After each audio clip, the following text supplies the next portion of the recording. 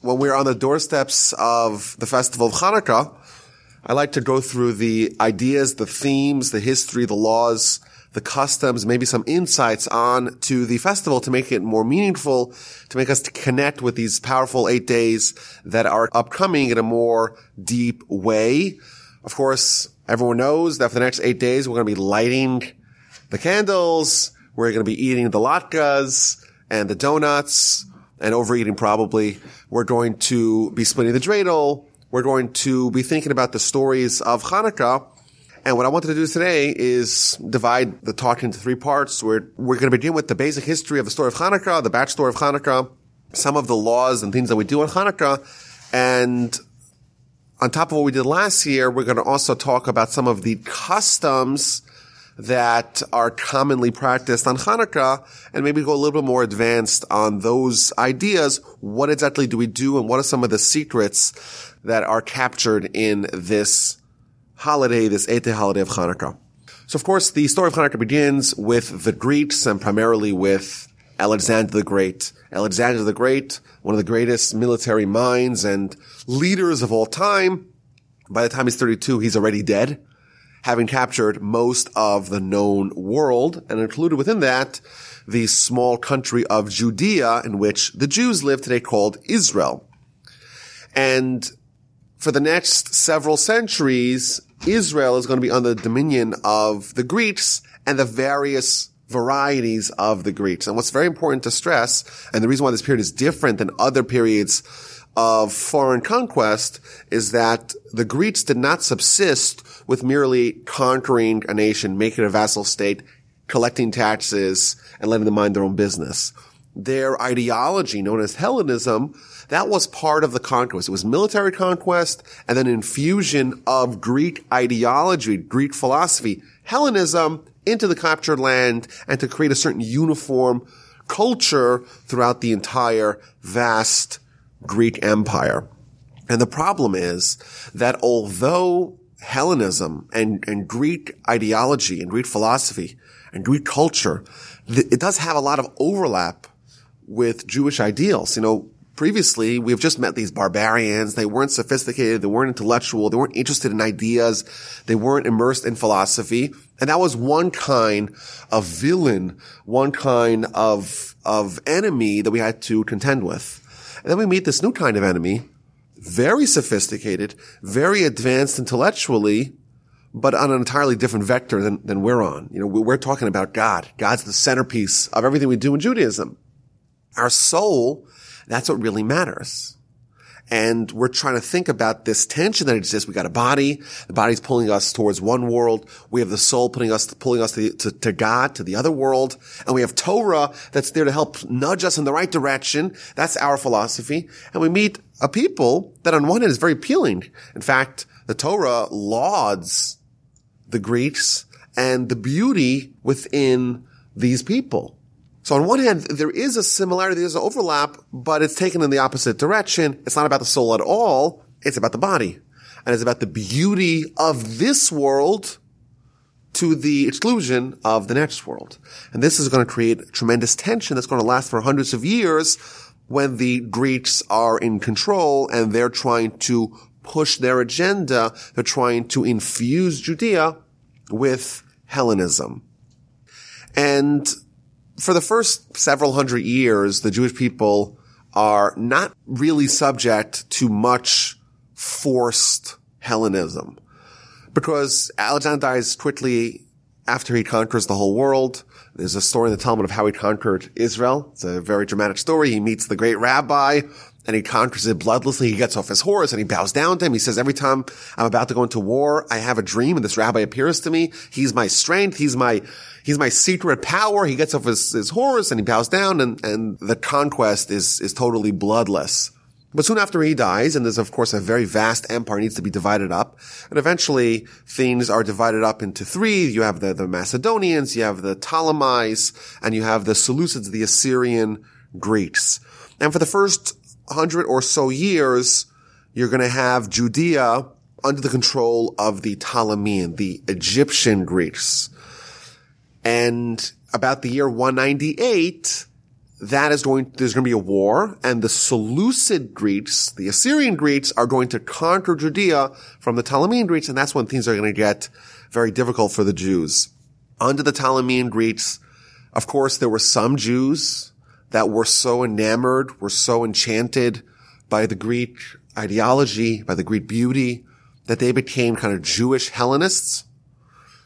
These people were Jews, but were trying to merge, to meld the Jewish people together with the beauty of the Greek ideology. There were some people like that, but the Ptolemeans, they kind of had a live and let live approach for the most part.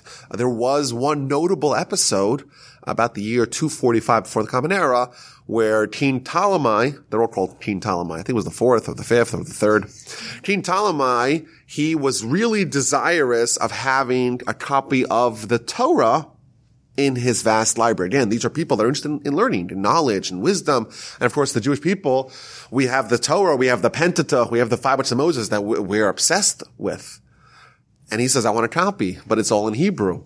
So I'm going to commission a group of 70 great sages to write a translation. The reason why he has 70 sages, because he's going to sequester each one of them in their own room so they can collaborate with each other and say, you know what, let's change this, let's change that. And that became known as the Septuagint. The first translation of the Torah was the translation of the 70, where 70 sages translated the Torah into Greek for Ptolemy about the year 245. In fact, in the Jewish calendar, the day that this project was undertaken is considered a fast day, because when the Gentiles have Torah, it's caused us nothing but heartache. So there was some heartache along the way, but this is incomparable to what's going to happen in the year 198 before the Common Era, when the Seleucids are going to take over the land, and they're going to begin to militantly enforce and try to promulgate Hellenism in the land. So there's the war. Antiochus III, Antiochus the Great, they assume control over Judah in the year 175. Antiochus IV, he becomes empire, but don't call him Antiochus IV. He's Antiochus Epiphanes, Antiochus the Great, Antiochus the God Manifest. He believed that he was divine, and he begins to erect statues of himself in the temples of all the religious people under his rule, and he mandates that they prostrate themselves before him. And he begins this process of forcefully, aggressively promoting the Hellenistic agenda. And then he does things that are totally unconscionable. He begins to meddle in the internal Jewish affairs. So the most important office of spiritual leadership of the Jewish people is the high priest. And that is sacrosanct. That's the one who's going to go into the Holy of Holies on Yom Kippur and going to lobby God to save the Jewish people. And who is selected for that role? The most venerated, the most righteous, the oldest, the greatest sage of the Kohanim. That's the one that was selected. And the Jewish people had a righteous high priest named Chonyo. And comes along this new king and says, no, I don't want this old Jewish rabbi in charge. He has a brother. His brother's name is Jason. Why is his brother named Jason? Where does that appear in the Tanakh? And it doesn't, of course. He was Hellenized, adopts a Greek name. And Antiochus says, you know what? I'm going to usurp the high priesthood from Chonyo, give it to his Hellenized brother. He's going to help me in building gymnasiums, in establishing all kinds of infrastructure of Hellenism in the land. He's going to be my political proxy who's going to help me in accelerating this process of forced Hellenization into the land of Judea. And things go from bad to worse. In the year 168 before the Common Era, Antiochus, he intensifies his efforts and he begins to enact decrees, edicts against many core Jewish practices. And he begins this assault on Judaism. He says, okay, you keep Shabbos, you're going to be executed. Study Torah publicly, or in a way that if we catch you studying Torah, we're going to execute you. If you observe kosher, if you do circumcision, if you observe the laws of Nida, these are all punishable on pain of death. They would catch a child being circumcised, and they would throw the child and the mom off a cliff. And this was the first time in history, it's happened many times subsequently, but the first time in history where circumcision was one of those mitzvos that were banned. Later on, of course, under Roman rule, Hadrian did the same thing. He too banned circumcision.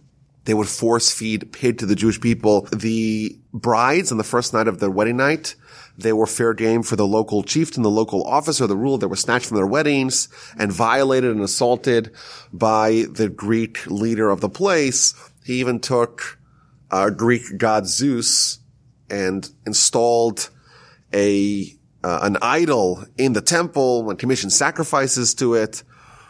And of course, this is tremendous defilement of all that is sacred. This is complete sacrilege for the Jewish people. And they're suffering tremendously. And of course, throughout the land, there's widespread heroism, widespread martyrdom. There are, of course, pockets of people that do embrace the Hellenistic ideology, but the majority are going to stay true to Torah. And we have countless episodes of people being tortured and massacred in tremendously barbaric and painful way because they don't want to capitulate. They don't want to give in to these edicts. You have other groups of people who just flee and they go to the caves and they hide in the mountains. And of course, that's where you get the tradition of the dreidel. They're studying Torah in the mountains and the caves, and the Greek officers are doing their inspections to find out what the Jews are doing. And they hear the Greeks coming and they hide the boats and they start playing dreidel. Oh, we're just playing cards. Oh, don't worry about it. We're not doing the prohibited act of studying Torah. There is one famous story that embodies this era of heroism, the story of Hannah and her 7 sons. There was a woman, Hannah, she had 7 sons, and they were brought in front of the king, Antiochus, the emperor, and he said, okay, bow down before my God and I'll spare you. And the first one, the oldest son, says no, and he's killed. The next one says no, and he's killed. And the next one. They're all killed, and they all die in martyrdom to maintain their fidelity to God and to not capitulate to the idolatry. In the year 167, so they've been living under this cruel new regime for almost a decade, but really it's been a year since core practice of Judaism have been banned. And in the city of Modi'in, there is a rebellion, a revolt that is launched by an elderly priest named Matthias Matisyahu. There are various accounts as to how exactly this began. According to one, the Greek soldiers came and they erected an altar and they said, okay, who wants to offer a sacrifice to the Greek god? We're going to sacrifice a pig. And of course, the Jews said, none of us, we're not interested in that. And one Hellenized Jew says, okay, here I am. I volunteer. And he goes up to the altar, and Matisyahu, when he sees this, that there's a Jew who's going to offer a pig sacrifice to the pagan deity, he has a fit of zealotry and rage, and he takes the sword that he had hidden under his robes, and he goes and he kills the traitor, and then he launches himself on the Greeks, and they're not prepared, they're surprised, and they get pummeled by the masses, and they begin this small guerrilla rebellion that initially is almost ignored by the Greeks. A bunch of ragtag Jews against the greatest empire in the world, professional soldiers, well-trained, well-armed, well-organized. This is nothing, but it intensifies. And Matisyahu, he passes, but he has 5 sons that they each undertake the leadership of this revolt, and it grows. And they use unorthodox practices. They engage in guerrilla warfare. They're also crazy. They have these rallying cries. Mi kamocha be'elim Hashem, which is the acronym for Maccabee. Mi kamocha be'elim Hashem. Who is like you amongst the gods? Our God's unprecedented. Our God is towering over all the other faux gods. And they just are animals. And they are winning improbable victory after improbable victory. And there's many other episodes that accompany the story. There's one famous episode of Yehudis, Judith. She is, not clear who she is. According to one opinion, she was actually the sister of Judah Maccabee and the daughter of Matisyahu. In one version of the story, she is a bride coming to the Greek officer. According to a second version of the story, she is just an old widow. And she goes into the Greek camp and she tells them, okay, I know the secrets of how to overcome this guerrilla army that you're facing. But she plies the Greek officer, one of the Greek generals, with dairy and with wine. She makes him tired, and she takes a sword and cuts off his head and calmly slips his head into her bag, walks back out of the camp, and then they take his head and put it on a spike. And the Greeks freak out. Oh my goodness, their great general is dead and his head is all bloody on the spike. And they totally get disorganized and they are routed. Now this war is going to last from the year 167, 25 years. It's going to last until the 140s. But 3 years after the war commenced, the rebellion commenced, the revolt commenced, there is a certain measure of victory. Many cities have been liberated. Most notably, the city of Jerusalem is now back in the hands of the Jews. And now it's time to come back to the temple and to try to rededicate it. And to take all the idols of the Greeks and throw them away. And to cleanse all the vessels. And to restore the holiness back into the place, back into the holiest place in the world. And they succeeded in recapturing the temple, rededicating it.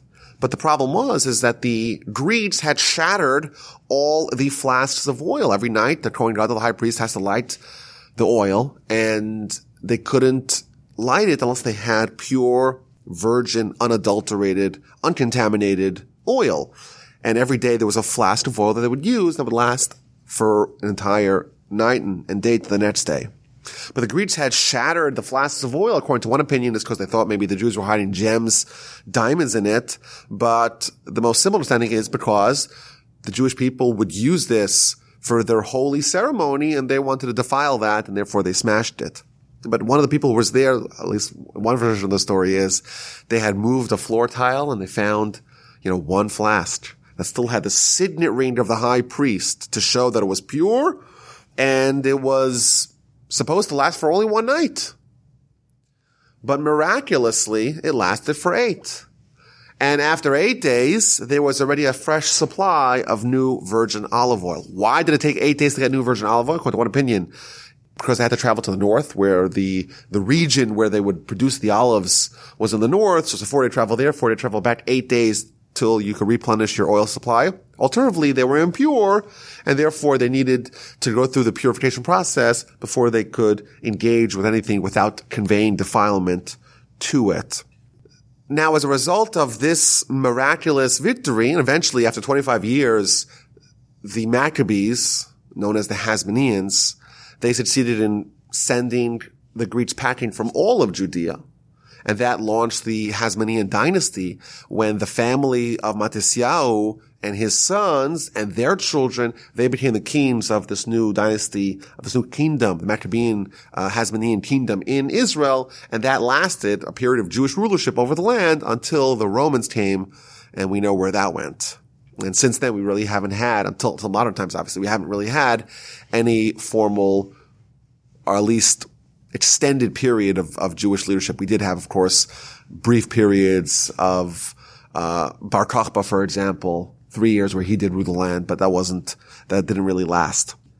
As a result of this wonderful miracle, and especially the miracle of the oil that lasted 7 days longer than it was intended to, the sages of Israel established the holiday of Hanukkah to remember the great victory of the Jews over their enemies, but more importantly, to remember and to internalize the preservation of the Jewish religion and the preservation of Torah over the Greeks who wanted to sever the Jewish people from their spiritual essence, from the Torah. What is ironic about this story, or sad even, maybe tragic, is that, we have a period where some Jews become Hellenized. Their aides to the enemy, they're the fifth column. They're trying to integrate as much of Hellenism, as much of Greek ideology into the Jewish people. And then you have this one valiant family that leads the revolt. And they're, of course, the Maccabees, the Hasmoneans. But after things settle down, after the Hasmonean dynasty commences, that same family and those leaders eventually become Hellenized themselves. And that's why their monarchy did not really last that long. It lasted about 100 years until the Romans arrived. Now, it's important to stress that the Hellenists got a bad name and they had to rebrand. They became the Sadducees. So in Jewish philosophy, the Hellenists and the Sadducees are very similar ideologically. They just have a different name because after the Hanukkah story, it became very unpopular to call yourself a Hellenized Jew. But those people still existed, and they rebranded themselves as Sadducees, as Tzedokим. When Herod arrived, because Herod fashioned himself as king of Israel, and this is, sometime 30, 40 years after the fall of the Hasmonean dynasty, he actually assassinated every remnant of his family because he felt that the existence of anyone from, with Hasmonean blood would question his power, his authority as king, and therefore he assassinated them all, he killed them all. He married one of them, he killed her too, killed her kids, obviously a lunatic, a barbarian, but he actually totally destroyed that family. In fact, there's a very dramatic story of the last survivor of the Hasmonean family. Before he jumps off a roof, he makes this proclamation that anyone who says they're part of the Hasmonean dynasty is nothing more than a slave because I'm the last one and I'm about to die. That's a story brought down in the Talmud. So, a very sad end to this family. Initially, they veer off course spiritually, and eventually they are all killed, and the family ceases to exist. That line ceases to exist.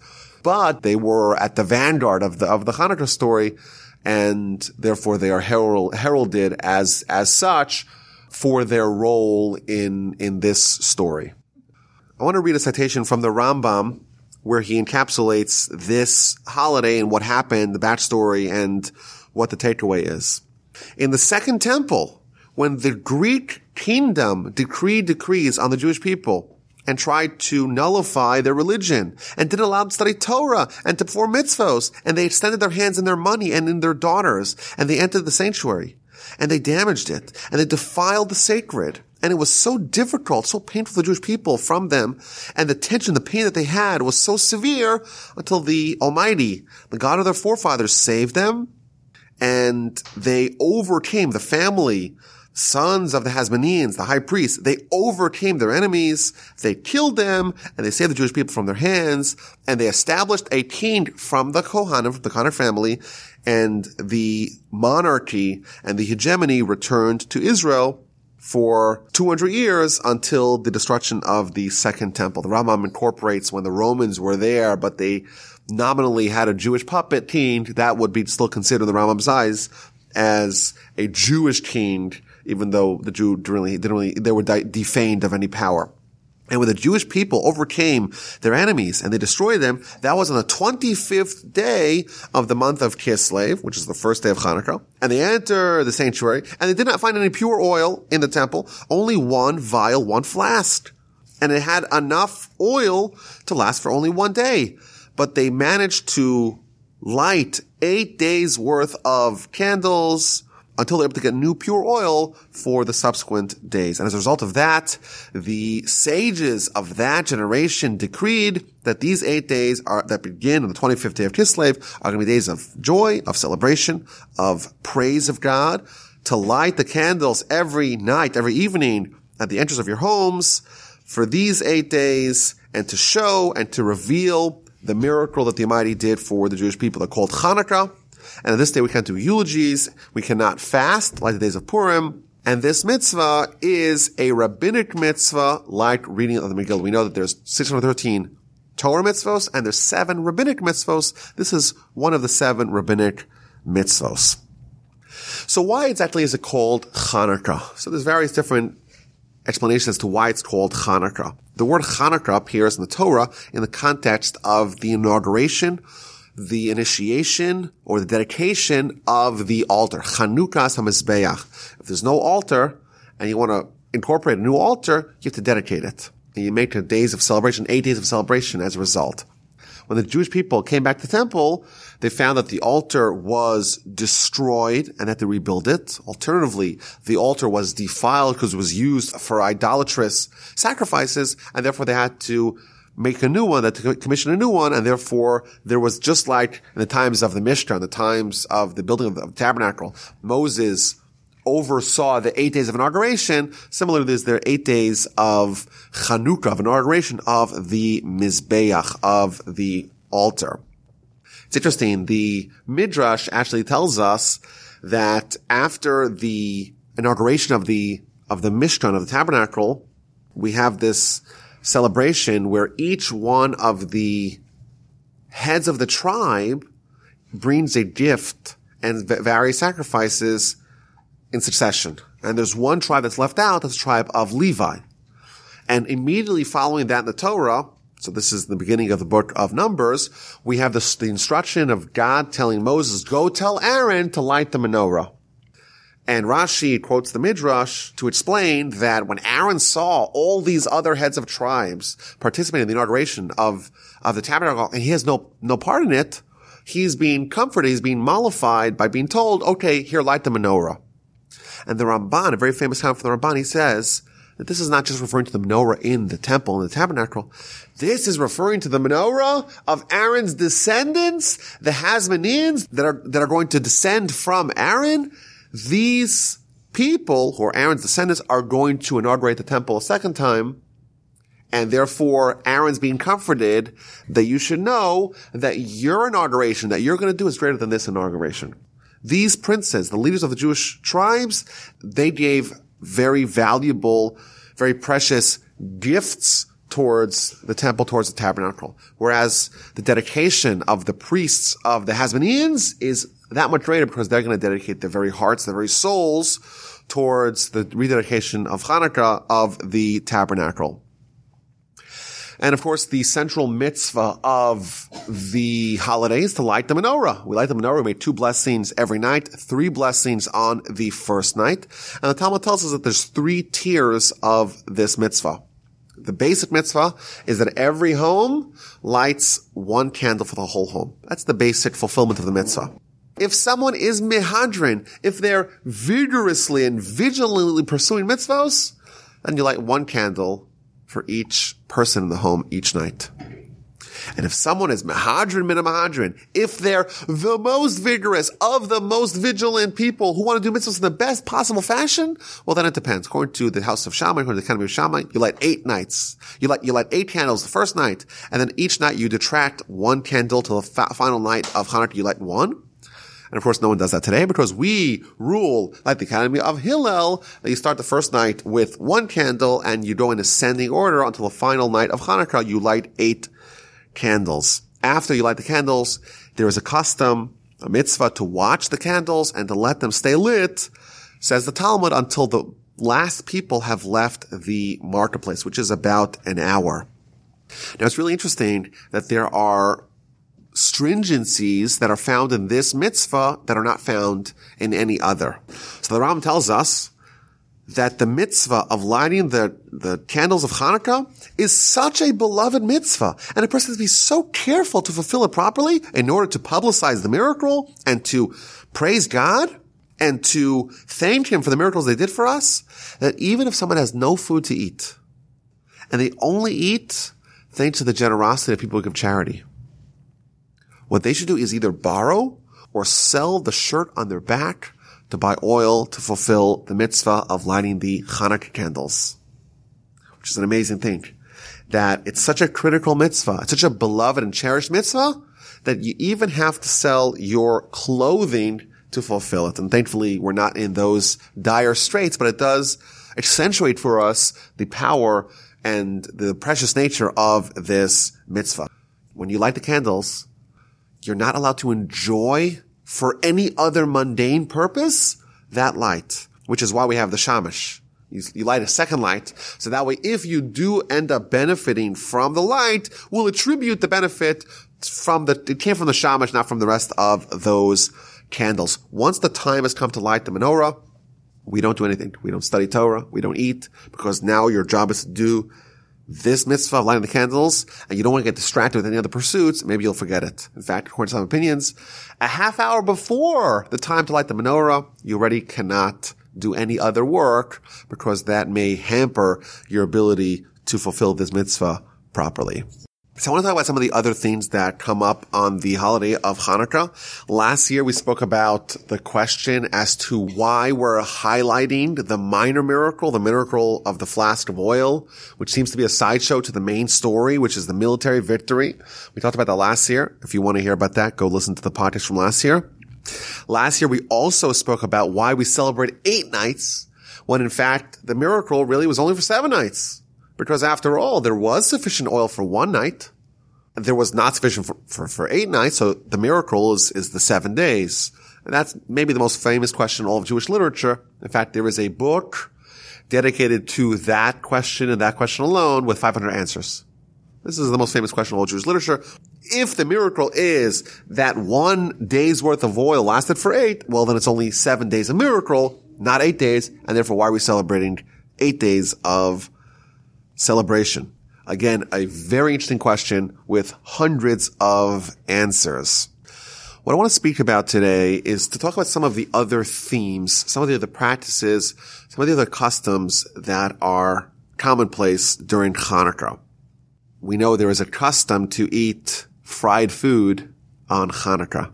And I saw that this year someone published a book on the custom of eating fried foods on Hanukkah. And the famous joke is, why are we celebrating Hanukkah by eating fried foods? The real answer is because it's oil and there's a miracle happened with the oil, and therefore it's a way to evoke the miracle by eating oily and fried foods. I had a Rebbe, a teacher in high school. He used to make a joke. He says that when he was in yeshiva, the chicken that they got was so oily that they would put a wick into it.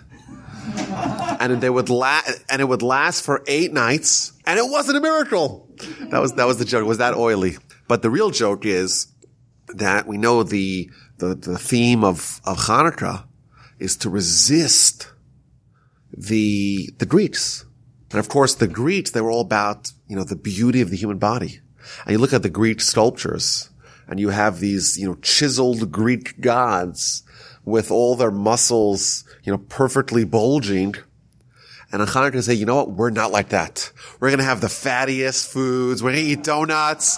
There is no risk of any of us turning into being the handsome, chiseled Greeks. So when we're fressing latkes and donuts, we know that we're fulfilling our mandate to make sure that we maintain a positive body image, to make sure that we're not at all, God forbid, becoming like the Greeks. But we have a custom to spin the dreidel. And it's an interesting custom. Of course, the story is that they would use the dreidel to mask their Torah study. But we know that every Jewish custom is rooted with deep, powerful philosophical ideas. So I saw this here, 5 different reasons why we spin the dreidel. First idea, very powerful. You spin a dreidel, of course, a dreidel is 4-sided. On one is a nun, which stands for nes, miracle. The next one is the gimel, which is gadol, the large miracle. Haya was sham, there. And then you spin the dreidel, and whichever side it falls on, that's what you get, either nun, a gimel, hay, or shin. And the game goes that if you get the gimel, you take the whole pot. If you get the shin, then you got to pay a penalty. If you get a hay, then you take half the pot. And if it's a nun, then it's nothing. It's just next guy's turn. But what's interesting, when you spin the dreidel, so it spins very fast, right, on its axis, and you can't really tell what the letters are. It's all a blur. You can't really make out the letters on the sides of the dreidel when it's being spun. And only once it rests, only once it's finished spinning, only then could you see the letters that talk about the miracle. And I saw one of the Hasidic masters says, our life is a blur. You can't really make out what's really happening until things settle down, until you have time to reflect. Only after things settle down, only then do you see the constant miracles that God does for us. Yes, there are miracles, and there are miracles every day. But because there's such a blur, we can't make it out. And we have to wait for things to relax and to get perspective to be able to see it. I saw some other interesting ideas as to why we spin the dreidel. If you think about it, you don't really have a say in determining which face of the dreidel is going to land after it's finished spinning. And therefore, maybe we should argue we shouldn't spin. It's not in our hands. And we see a model here that it's our job to initiate, to put in our effort, but it's God's job to ensure that the results are okay. Just last week in the parsha, we had Jacob fighting with the angel. And after he finishes fighting and struggling the whole night, he is renamed by the angel Israel. Why is he called Israel? So the angel tells him it's because Kisarisa, because you struggled with the angel and you survived. He doesn't call him victory.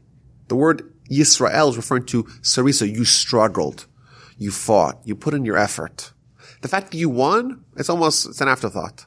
What matters is you put in the effort. And we have the dreidel. We put in the effort, we spin it, and the results, well, that's in God's hand. Some nice ideas. I saw another idea about the dreidel, that you can only claim victory after it falls down.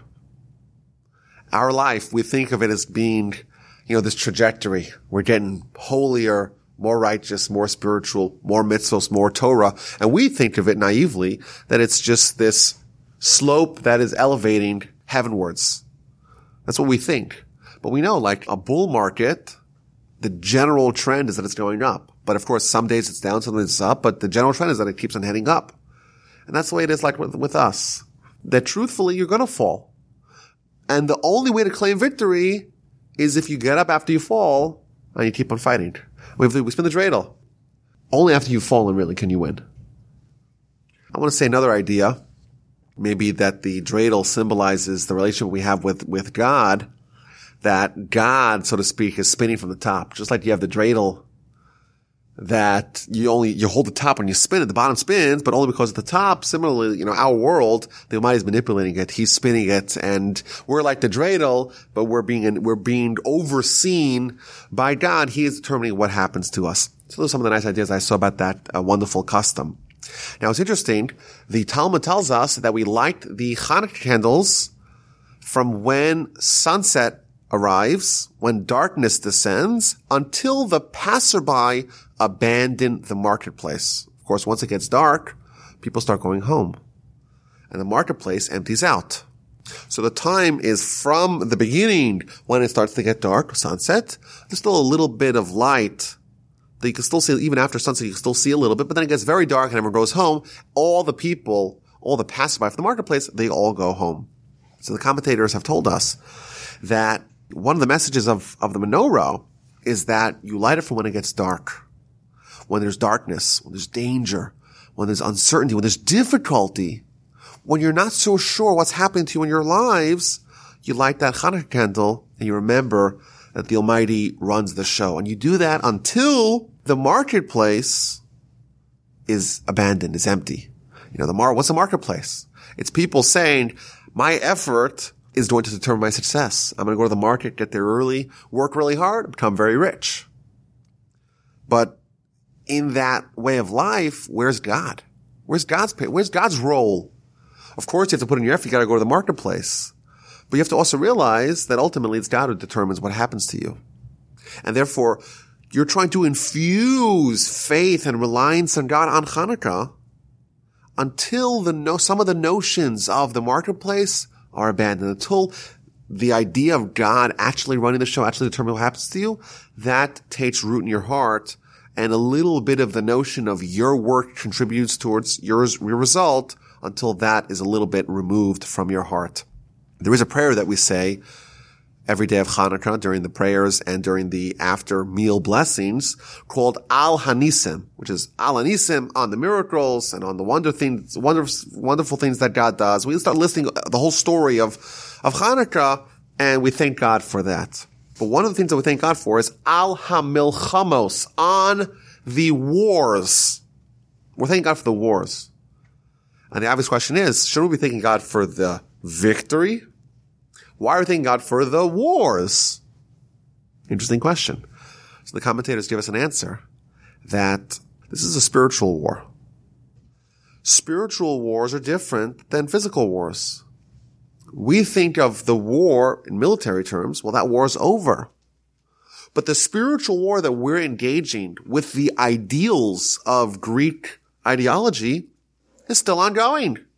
And we're thankful to God that we're still in the war. We're still in the fight. We haven't lost yet. Where are the Hellenists? Where are the ancient Greeks? They're all gone. They've all been transitioned to the dustbin of history. We're still here and we're still fighting. And therefore we're thanking God for giving us the strength, the wherewithal to still be in the fight. And of course, the destiny of the Jewish people, the idea of Messiah, is the final triumph, but we're still in that war. I want to conclude with a story that I heard. A wild story. I read it this year.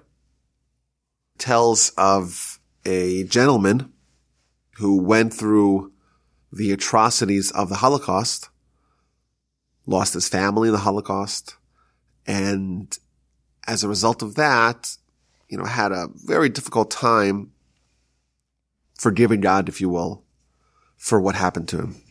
So he, after the war, he moved to the United States and he abandoned his religion, essentially. He abandoned his Jewish identity and he went to live in a place that had very few Jews. And he married. His wife was also someone who had abandoned her Judaism. And they started raising a family outside of the infrastructure of Jewish life. When their eldest son was almost 13, his father wanted to tell him, we're Jewish, and therefore the 13th birthday is a special birthday. I'm going to take you to the city. I'm going to go buy you a gift because after all, now you became part of the Jewish people. We don't celebrate. We're not practicing. We're not observant. But still, it's a special birthday. I want to buy you whatever you want. We'll go to the city. So they go to the city and the son says, I want to go to that store. I want to go to that store. It's a Judaica store. And the father's like, oh my goodness, this does not sound good. He's going to be drawn to Judaism. This is terrible. But you know what? Okay, we'll see what they have in the store. So they get to the store and the son fixates on a hand-carved menorah. He really wants to buy that menorah. The father says, no, there's other stuff. Let's get something else. He doesn't want him to have a menorah. What's going to be? And the son is insistent. I want to buy this menorah. So the father has no choice. He promises he's going to buy whatever he wants. And he goes to the shopkeeper and says to him, how much for this piece? How much for this menorah? And the shopkeeper tells him, I'm sorry, this menorah is not for sale. This is my personal menorah. I spent a lot of money in it. It was hand carved by a man in the concentration camps. It's one of a kind. I'm not parting from this menorah. So the father tells him, I'm sorry, we have to pay something else. He says, no, insisting. You say you'll buy me anything I want. I want this menorah. Buy it from him. So the man says, I know you don't want to sell it, but there's a price for everything. I know you paid a lot of money for it. I'll give you, a profit margin off it.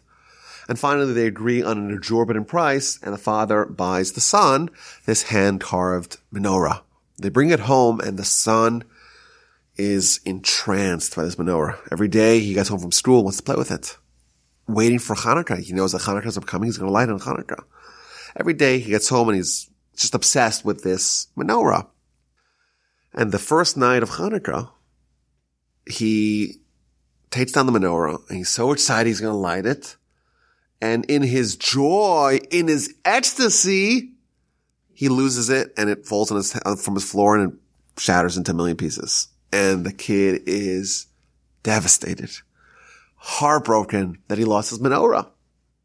The father sees him father tries to comfort him. He says, okay, we're going to rebuild it together. Let's build it together.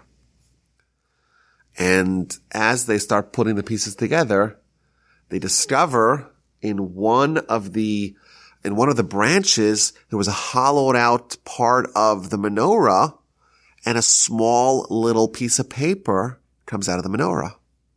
And the father opens the paper and it's written in Yiddish. And he reads it and he faints. And after he's revived, he tells the story. He says, you know what this letter says? This letter is written by the builder of this menorah. And he's writing that he's working 14 hours a day in the concentration camps for the Nazis. And every night he sneaks some few minutes to work on this menorah. And he's hoping that he's going to be alive. In a few months, it's going to be Hanukkah. And he cannot wait to light this menorah. But he knows that the fact that he's going to survive to Hanukkah is not assured. He may die. And therefore, he's requesting whoever finds this menorah, whoever gets this menorah, please light this menorah in the merit of my soul. And he signs his name, and his name is none other than the father of this bar mitzvah boy. His grandfather actually carved this menorah, and he's writing in it, hoping that someone will light this menorah, will light this candle in the merit of his soul.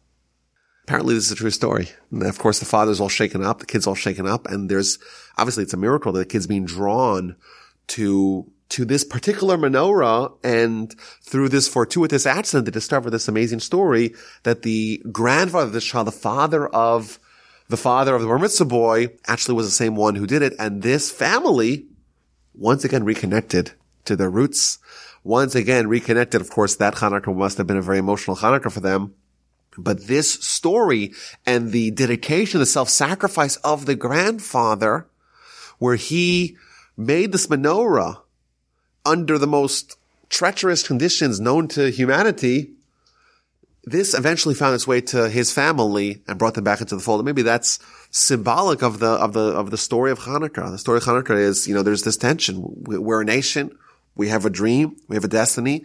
There's a roadmap that we have to take. But of course, we tend to veer off the track every once in a while. Sometimes this direction, sometimes that direction. During the times of the Hanukkah story, was towards Hellenism. There was also the forced desecration of our religion. And every time in history, every era in history, there's a different challenge. And the idea of Hanukkah is to tap into that inner light that we have within us, the inner Jew that we have within us, that flame, that spark of what makes us special that cannot be extinguished. That's symbolized with this lighting of the menorah. And the hope is that we all have a wonderful, happy, and healthy, and meaningful Hanukkah when we light those candles and we dwell upon what they show us, not what they show us about necessarily the past, what they show us about the present, and what they are able to unearth, what we're able to unearth from within us, that true spark, that true fire, that true joy of being a Jew and being proud of it, to take this lesson of Hanukkah and to inspire ourselves, inspire our family, inspire the passerby, bring light into the world of darkness. Remember why we're here. Remember why we're special. May we all merit a wonderful, happy, healthy Hanukkah. Chag Sameach.